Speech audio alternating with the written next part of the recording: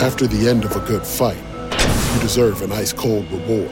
Modelo is the mark of a fighter. You've earned this rich golden lager with a crisp, refreshing taste. Because you know, the bigger the fight, the better the reward. You put in the hours, the energy, the tough labor.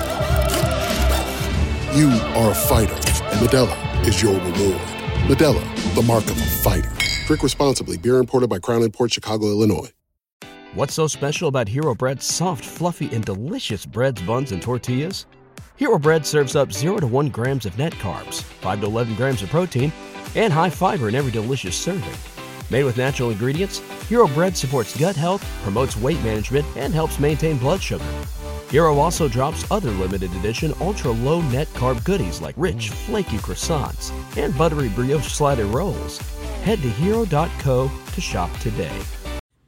Welcome to the Five on the Floor podcast feed. This is the latest episode of El Heat, hosted by Alejandro Villegas and Ricardo Montes de Oca. They're going to recap the first 10 games of the Miami Heat season as the Heat sit at 4-6, entering a home game against Portland this upcoming Monday. This is sponsored by our friends over at Prize Picks. Use the code 5, not Cinco in this case, it's 5, F-I-V-E. Get your initial deposit matched up to $100. You can download Prize Picks from the Google Play Store, the Apple App Store, or just go to prizepicks.com. This is the number one fastest growing sports product in the country as voted on last season. It's extremely easy to play, and you can play NFL, soccer, and other sports as well as the NBA. So go to Prize Picks, use the code 5, and now Ricardo and Alejandro. Down the Biscayne.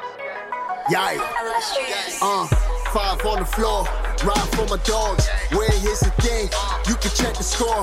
Hustle hard, couple scars, wearing bubble frogs. Just like Butler said, you in trouble, y'all. Kept the floor playing, got it all banned.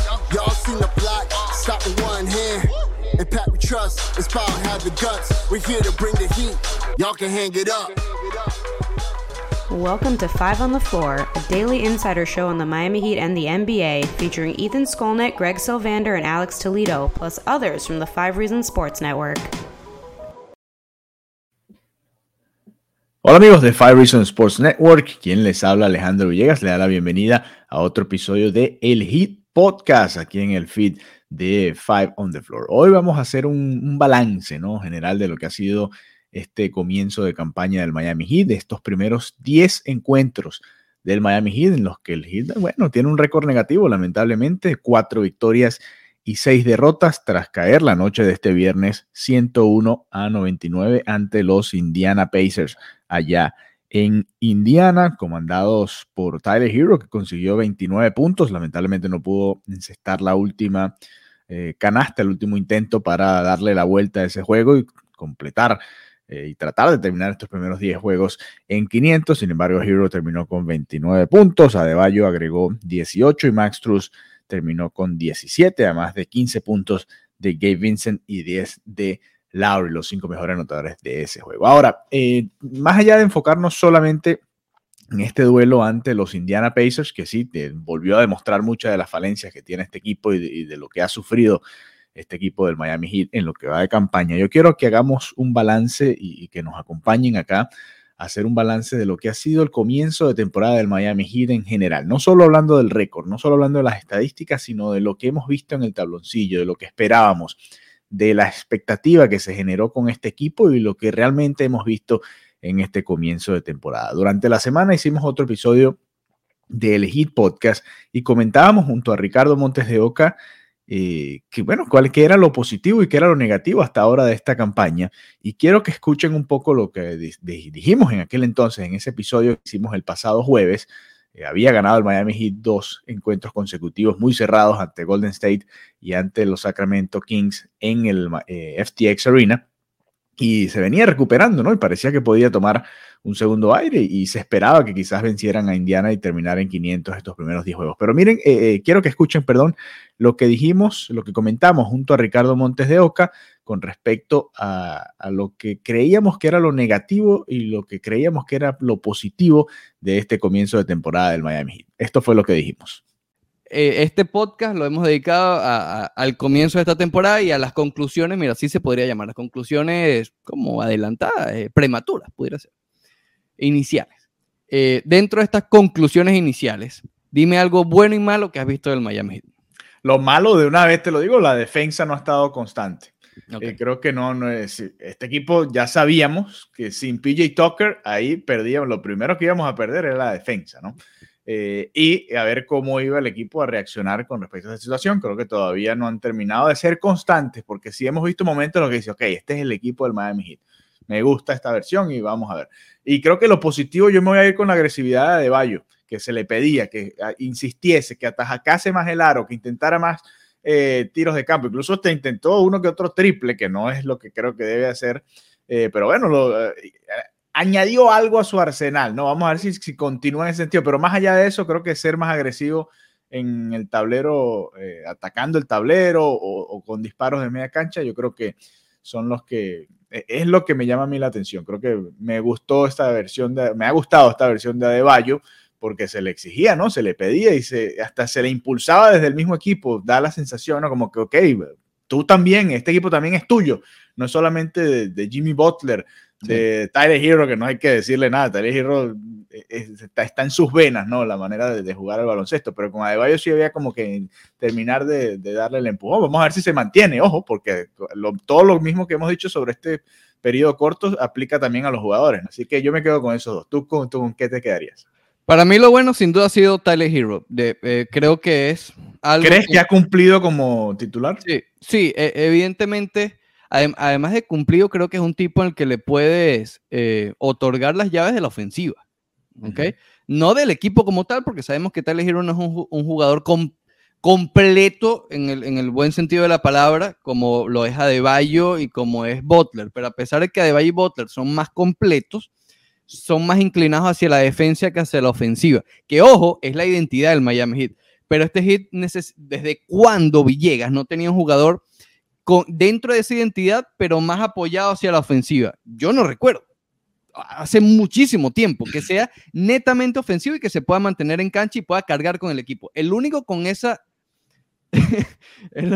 identidad no resultó. Duncan Robinson debe ser. No, porque Robinson es un triplero.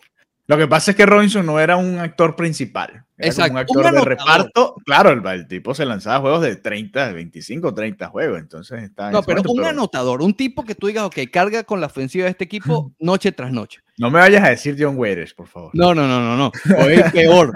Ojo, no funcionó. Pero esa fue Josh Richardson también tenía defensa. A ver, no, Villegas, ¿qué me vas a decir? No ha tenido un jugador así desde lo que se esperaba de Michael Beasley. Ah, bueno.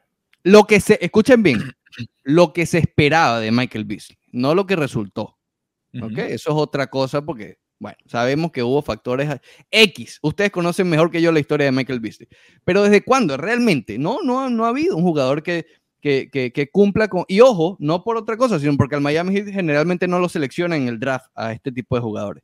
Pero lo hizo finalmente, ¿ok? Y tienen un tipo que puede cargar con la ofensiva de un equipo. Para mí eso ha sido lo bueno. Ojo, ya para mí, Tyler Hero es 15, escucha bien, 15 veces, porque saqué las cuentas anoche para ver cuántas veces. 15 veces mejor que Michael Beasley. No confundan. Bueno, ya ganó un sexto jugador del año y tuvo ya una gran actuación en postemporada. Ya superó a Beasley fácilmente. No, por eso. El perfil de Beasley cuando lo seleccionaron es que el tipo era un bucket, tal cual lo demás, así que anotaba lo que le daba la gana. Repito, después se descarriló esa guagua. Se descarriló esa guagua, pero feo. Bueno, y la parte negativa para mí, Villegas, no la quiero, digamos, pasar por debajo de la mesa. Yo sé que muchos lo han hecho y a lo mejor es bueno para tanto el fanático como para él, pero creo que la lesión de Oladipo es muy importante. Lo dije hace unos minutos, este equipo, y tú lo mencionaste, no se reforzó del todo este año, o en el receso de temporada, pensando que Oladipo pudiera ser un factor fundamental de este equipo. Ni siquiera es que no ha sido fundamental, es que ni siquiera ha sido. Y creo que este roster está muy finito, ¿ok?, para darse ese tipo de lujos. Yo creo que esa ha sido la peor de las noticias, el no poder contar con Oladipo y el no saber qué pasa. Sabemos cómo terminan estas historias del Miami Heat cuando no hay claridad en las lesiones. Mira, ejemplos a granel. La de Chris Bosh, Josh McRoberts, para nombrar algunos. También. Con Whistle también hubo mucho misterio. Cuando hay misterios, la cosa no va muy bien. Ya sea por novelitas, por situaciones, por rencillas que hay, o simplemente por lesiones fuertes Esperemos que realmente esta sea la excepción y que Oladipo pueda volver la semana que viene y nos calle la boca. Pero hasta ahora, en estos primeros 9-10 partidos, la ausencia y el misterio alrededor de Oladipo para mí ha sido lo peor. This show is sponsored by BetterHelp. What's the first thing you do if you had an extra hour in your day? Go for a run, take a nap, maybe check the stats of the latest Miami Heat game? I've got a better idea. A lot of us spend our lives wishing we had more time. The question is, time for what? If time was unlimited, how would you use it? The best way to squeeze that special thing into your schedule is to know what's important to you and make it a priority. Therapy can help you find what matters to you so you can do more of it. I've benefited from therapy. I went through some life changes, major life events, had some difficulties, wasn't a believer in therapy, but it helped me and it can help you also. So if you're thinking of starting therapy, give BetterHelp a try. It's entirely online, designed to be convenient, flexible, and suited to your schedule. Just fill out a brief questionnaire to get matched with a licensed therapist and switch therapists anytime for no additional charge. So learn to make time for what makes you happy with BetterHelp. Visit betterhelp.com/Miami Heat today to get 10% off your first month. Again, that's BetterHelp, HELP.com/Miami Heat. Catch those springtime vibes all over Arizona. Break out of the winter blues by hitting the water at one of our lake and river parks. Take a hike among the wildflowers. Just make sure to stay on the trails and leave the flowers for the bees. Discover Arizona's best kept secret and visit azstateparks.com/amazing to start your springtime adventure. Everybody in your crew identifies as either Big Mac Burger, McNuggets, or McCrispy Sandwich.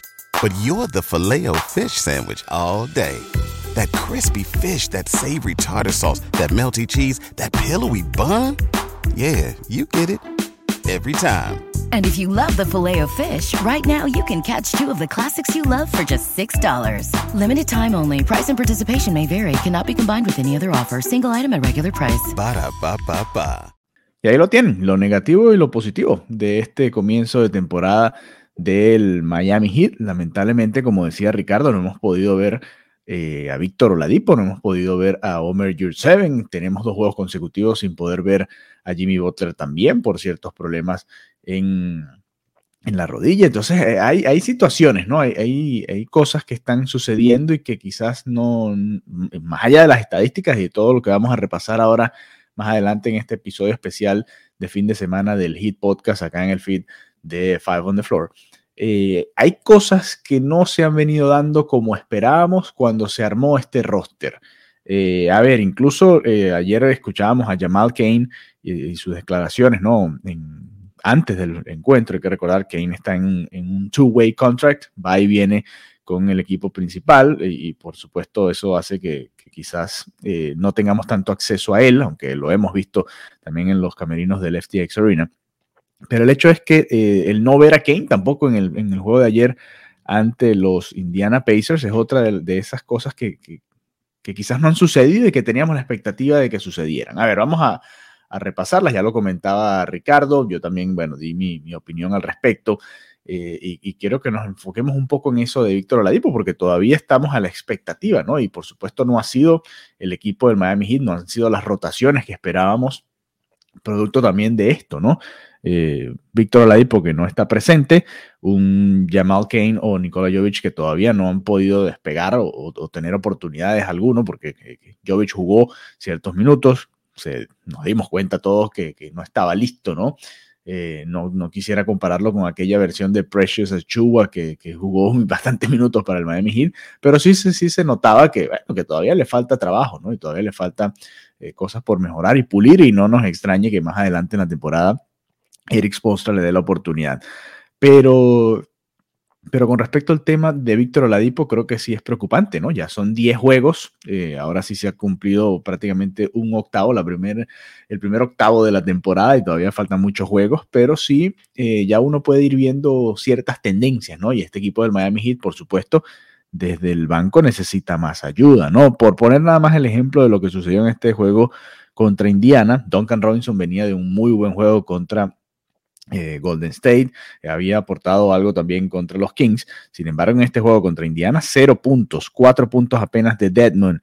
Desde el banco, simplemente Vincent fue el único que pudo aportar con 15 unidades. Al quitarle a Jimmy Butler y a Víctor Oladipo a esta rotación, por supuesto que sufre y sufre y sufre cada vez más el banco. Max Strus tuvo que ir al quinteto titular. Sabemos que Caleb Martin no es su función principal aportar en el lado ofensivo. Entonces, todos estos detalles se van sumando, ¿no? Para que este récord de 4-6 quizás no sea alarmante, pero sí preocupante, porque obviamente como en todos los deportes, el ganar o perder va haciendo que se cambie la narrativa alrededor de un equipo, ¿no? Y sabemos que, por supuesto, quizás si el Miami Heat hubiese ganado aquel juego que le iba remontando a Sacramento, si el Miami Heat ganaba el juego de ayer, ya tenía 6-4 y estuviésemos hablando de que el Heat sobrevivió, ¿no? Este comienzo de temporada, incluso el juego inaugural contra los Bulls de Chicago, que también creo que era un juego que era súper ganable y te hubiese dado otra sensación, ¿no? Un récord de 6-4, de 7-3 para comenzar esta temporada, que sabíamos que tenía un calendario complicado, pues te hubiese dado otra manera de enfocar la cosa. Lo que pasa es que, y creo que aquí es donde viene la frustración de muchos fanáticos del Miami Heat, no teníamos presupuestado que de 5 juegos que fueron con Chicago, Sacramento, Indiana, y vamos a poner ahí uno de los dos Indiana, 2 de Sacramento, 1 de Chicago y quizás 1 de Toronto podríamos poner ahí, aunque el de Toronto la verdad es que ambos juegos estuvieron parejos. Hubiese ido para cualquiera de los dos, ¿no? Pero por lo menos esos 4 juegos, Chicago, 1 con Indiana y 2 de Sacramento, no esperábamos, por supuesto, que íbamos a perder 3 de 4 de esos, ¿no? Y ahí es donde creo que está la clave. Ya las derrotas contra Golden State, la derrota contra el propio Boston, los Boston Celtics, son juegos que, bueno, uno podía pensar que en el papel se podían perder, a pesar de que, ojo, el Miami Heat dio bastante pelea en ambos encuentros. Entonces, es un poco lo que ha venido siendo también el Miami Heat en los últimos años, ¿no? Pareciera que se pone al nivel del rival y eso hace que no haya juegos en los que realmente tú digas, bueno, no, hoy se gana tranquilamente. El único juego que se ha ganado con calma este año y fue la mejor presentación del equipo sin dudas, fue la victoria ante Portland, ¿no? Venía Portland invicto y el Miami Heat logró vencerlo, le pasó por encima esa noche y le quitó el invicto en aquel entonces. Pero bueno, más allá de eso, y creo que enfocándonos bastante en lo que ha sido lo negativo, porque el récord es negativo del Miami Heat en este comienzo de campaña, creo que eso es lo que más se resalta, ¿no? Lo que más destaca, que no se ha cumplido ni siquiera con la expectativa, no hemos visto el equipo que esperábamos ver literalmente sobre el tabloncillo, más allá de que no pudieron firmar a nadie más y que simplemente no llegaron a un acuerdo con PJ Tucker, no se ha visto el equipo que pensábamos en el tabloncillo. Y ya vamos a hablar un poco más de numeritos para respaldar un poco lo que estamos hablando, pero esto tiene que ver quizás con el personal que están disponible en estos momentos para Eric Spoelstra. Igual el propio Spoelstra lo ha dicho, simplemente todavía están puliendo ciertos detalles, es el mismo grupo, pero se están cambiando un poco las dinámicas dentro del funcionamiento del equipo y todo eso es perfectamente normal y natural, pero por supuesto que hay cosas que van preocupando. Vámonos entonces a los numeritos, porque yo hablaba dentro del lado positivo y aquí también vamos a agregar un poco lo positivo que nos ha dejado esta temporada, porque por supuesto hay que hablar también de las cosas buenas, ¿no? No todo ha sido malo, ni cuando se gana ese es el mejor, ni cuando se pierde ese es el peor, eso es una regla general en todos los deportes. Pero bueno, vamos a enfocarnos un poquito también en lo positivo. Yo mencionaba, por ejemplo, la actuación que hemos visto de Bam Adebayo. Hasta ahora ha promediado 18 puntos, 17.9. Prácticamente ese ha sido el rango, ¿no?, de Bam Adebayo. Y si se fijan, anoche precisamente anotó 18 puntos contra los Indiana Pacers. Y creo que ha sido positivo. El ver al Bam más agresivo, y no solo cuando no está Jimmy Butler, porque obviamente en estos 2 últimos juegos que no hemos tenido a Butler, prácticamente está obligado a Adebayo a dar un paso adelante. Adebayo, Lowry, todas las figuras que tiene este equipo, el propio Hero, Pero más allá de eso, cuando ha estado Butler también en la cancha, y lo vimos en ese juego contra Golden State que se perdió, y el que se ganó también los dos enfrentamientos contra Golden State, esa versión de Bam Adebayo creo que quizás pasará un poco desapercibida porque el equipo no le está yendo bien en lo general, y es lo primordial y es lo importante, por supuesto, pero hay que destacarlo, en mi opinión. Creo que ha sido importante y que vale la pena que se destaque y que ojalá se mantenga, ¿no? En lo que en lo que resta de temporada, que todavía falta mucho, ¿no? Ricardo mencionaba a Tyler Hero, que daba la expectativa, ¿no? Que iba a suceder al ver a Tyler Hero como titular. Bueno, Tyler Hero no está promediando 20 puntos, pero casi 19.6 en estos primeros 10 juegos. Por supuesto, es distinto al Tyler Hero que vimos hace 2 años, que lo trataron de colocar como point guard, como base armador, y realmente no funcionó aquel experimento, también tomando en cuenta el equipo que le habían armado a Hero con Harkless y Bradley, un equipo que no parecía no tener ni pie ni cabeza. Aquí es distinto, ¿no? Estamos viendo la mejor versión de Tyler Hero, aunque, por supuesto, y lo decía Eric Spoelstra, de nada vale todo esto, y de hecho, así como anoche se fue con 29 puntos, de nada vale, y es así, lamentablemente, el deporte puede ser cruel, de nada vale si no son en victorias, ¿no? Ya le había tocado encestar el tiro ganador contra Sacramento acá en Miami, y le tocó lamentablemente fallar el triple para tratar de ganarlo como visitante allá en Indiana. Pero son dos de los aspectos positivos que hay que resaltar en lo que va de temporada. Uno sabe más o menos qué es lo que va a recibir de Jimmy Butler. Está promediando 21.5 puntos hasta ahora en esos 8 juegos que ha podido disputar, y eso es más o menos el rango, ¿no?, que uno puede esperar de Jimmy Butler. De resto, Max Strus 14.2, Kyle Lowry ha subido un poco el promedio porque comenzó bastante bajito, 13.2 puntos en 10 encuentros, Gabe Vincent 8 puntos, Caleb Martin 7.9 apenas, y Duncan Robinson 5.6. Aquí, por supuesto, no tanto con Martin, pero sí con Robinson desde la banca va a ser necesario, no teniendo a Víctor Oladipo. Hay que exigirle a Duncan Robinson, igual se lo exigiría si estuviese Oladipo, pero ahora más que no está Duncan Robinson, el propio Max Strus, que bueno, ha tenido que jugar de titular, pero van a tener que dar un paso adelante, y Gabe Vincent también desde el banco para tratar de reponer esa cantidad de puntos que se están perdiendo. Vámonos a repasar un poco de las estadísticas globales del Miami Heat, no solo lo que respecta a las actuaciones individuales, porque aquí hay varios aspectos, ¿no?, que nos han dejado y que uno ve una tendencia en estos primeros 10 juegos. Por ejemplo, en puntos permitidos por juego, el Miami Heat ha permitido 109.1 por partido. Creo que está por encima, por supuesto, de lo que espera Eric Spoelstra y el cuerpo técnico del Miami Heat. Al tener récord negativo, pues no extraña que los puntos por partido a favor, los puntos por juego a favor sean menos que los puntos por juego en contra, y es exactamente un punto menos, 108.1 en estos 10 juegos. Y por supuesto, aquí es donde vamos a otra de las cosas negativas que yo comentaba con Ricardo, ¿no?, en ese episodio de entre semana. La defensa no ha estado al nivel que quizás esperábamos. No ha cumplido las expectativas que teníamos con respecto a la defensa del Miami Heat, y eso obviamente hace que haya más presión sobre la ofensiva. Es un equipo que está supuestamente diseñado para anotar más puntos, pero que hasta ahora no lo ha hecho tampoco. Ha habido un balance de todo, ¿no? Han recibido 109 y han hecho apenas 108, y eso, por supuesto, es uno de los balances negativos. El otro que me llama la atención, repasando un poco las estadísticas globales, ¿no?, colectivas del Miami Heat, es la cantidad de triples y sobre todo el porcentaje de triples que está permitiendo el Miami Heat. 37.6, que es superior nuevamente, y aquí es donde vamos viendo ya tendencias, ¿no?, de estos primeros 10 juegos, es superior al porcentaje de triples conseguidos por el Miami Heat, que está apenas en 34.2 en lo que va de temporada. Cuando uno va, o mejor dicho, esos son los intentos, 34.2 en cuanto al porcentaje, exactamente, exacto, en cuanto al porcentaje.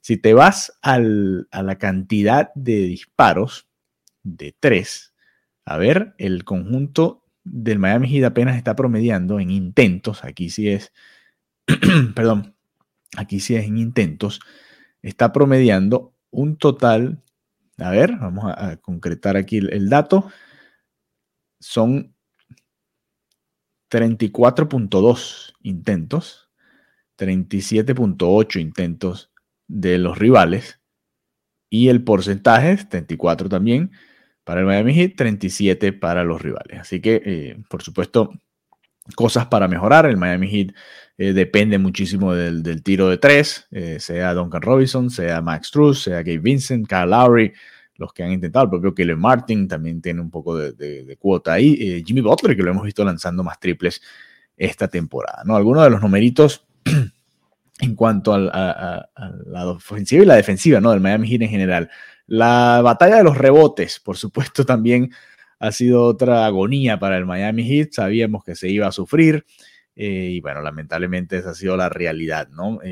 Pierden también la batalla de los rebotes, aunque no es tan grave, sobre todo en los ofensivos. Está bastante parejo, los rivales 9.4, el Miami Heat apenas 9.1. En cuanto a los rebotes defensivos, si hay una diferencia un poquito mayor. Los oponentes tienen 33.7 de rebotes defensivos por juego, mientras que Miami Heat 31.9, un poquito menos de 2 rebotes por partido es la diferencia ahí, y creo que quizás se ha arreglado en los últimos juegos. Creo que ganaron un par de batallas en estos últimos días, y ayer, si mal no recuerdo, vamos a revisar rápidamente, contra los Indiana Pacers. Rapidito, las estadísticas, empataron 42-42 en rebotes y ganaron los ofensivos 8-5. Así que sí, se ha notado, por supuesto, el sufrimiento en los tabloncillos, y aquí también tiene que ver, por supuesto, el no tener a Omer Yurtseven, y a ver si eso puede cambiar, ¿no? Si puede cambiar de alguna manera de cara al futuro cuando se incorpore Yurtseven, que esperamos que suceda en algún momento de la temporada. Así que ese ha sido un balance, ¿no? Por supuesto, muchas cosas negativas. El récord hace que haya cierta preocupación. Por supuesto, todavía apenas van 10 juegos en lo que va de temporada, pero sí todos estos detalles juntos, ¿no? Uno va juntando una cosita por aquí, otra por allá, y se va haciendo que uno se vaya preocupando y le vaya tratando de darle la vuelta a qué puede suceder, ¿no? ¿Qué puede hacer el Miami Heat y qué opciones vienen? Porque aquí, obviamente, más allá del regreso de Jimmy Butler, que es fundamental tener a Butler para estos juegos que vienen ahora, eso está claro.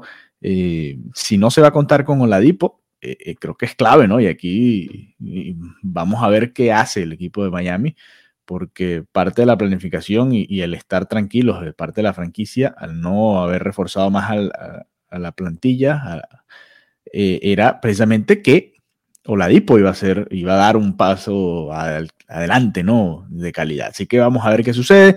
El próximo juego será el próximo lunes ante los Portland Trail Blazers, que vienen con sed de venganza, como ya les decíamos. Miami Heat les ganó y les quitó el invicto allá en su casa hace un par de semanas, así que ojo que por ahí vienen los Trail Blazers con ganas de revancha. La semana que viene tendrá 3 juegos, no solo es el lunes contra los Portland Trail Blazers, también el jueves contra los Charlotte Hornets, y luego el sábado nuevamente contra los Charlotte Hornets. Todos estos 3 juegos acá en el FTX Arena. Así que un placer estar nuevamente con todos ustedes. Estaremos muy atentos, como siempre, en nuestro canal de YouTube de Five Reasons Sports Network, y aquí también en nuestro feed de Five on the Floor. Un abrazo, que tengan un feliz fin de semana y nos reencontramos pronto nuevamente. Thank you for listening to the Five on the Floor on the Five Reasons Sports Network.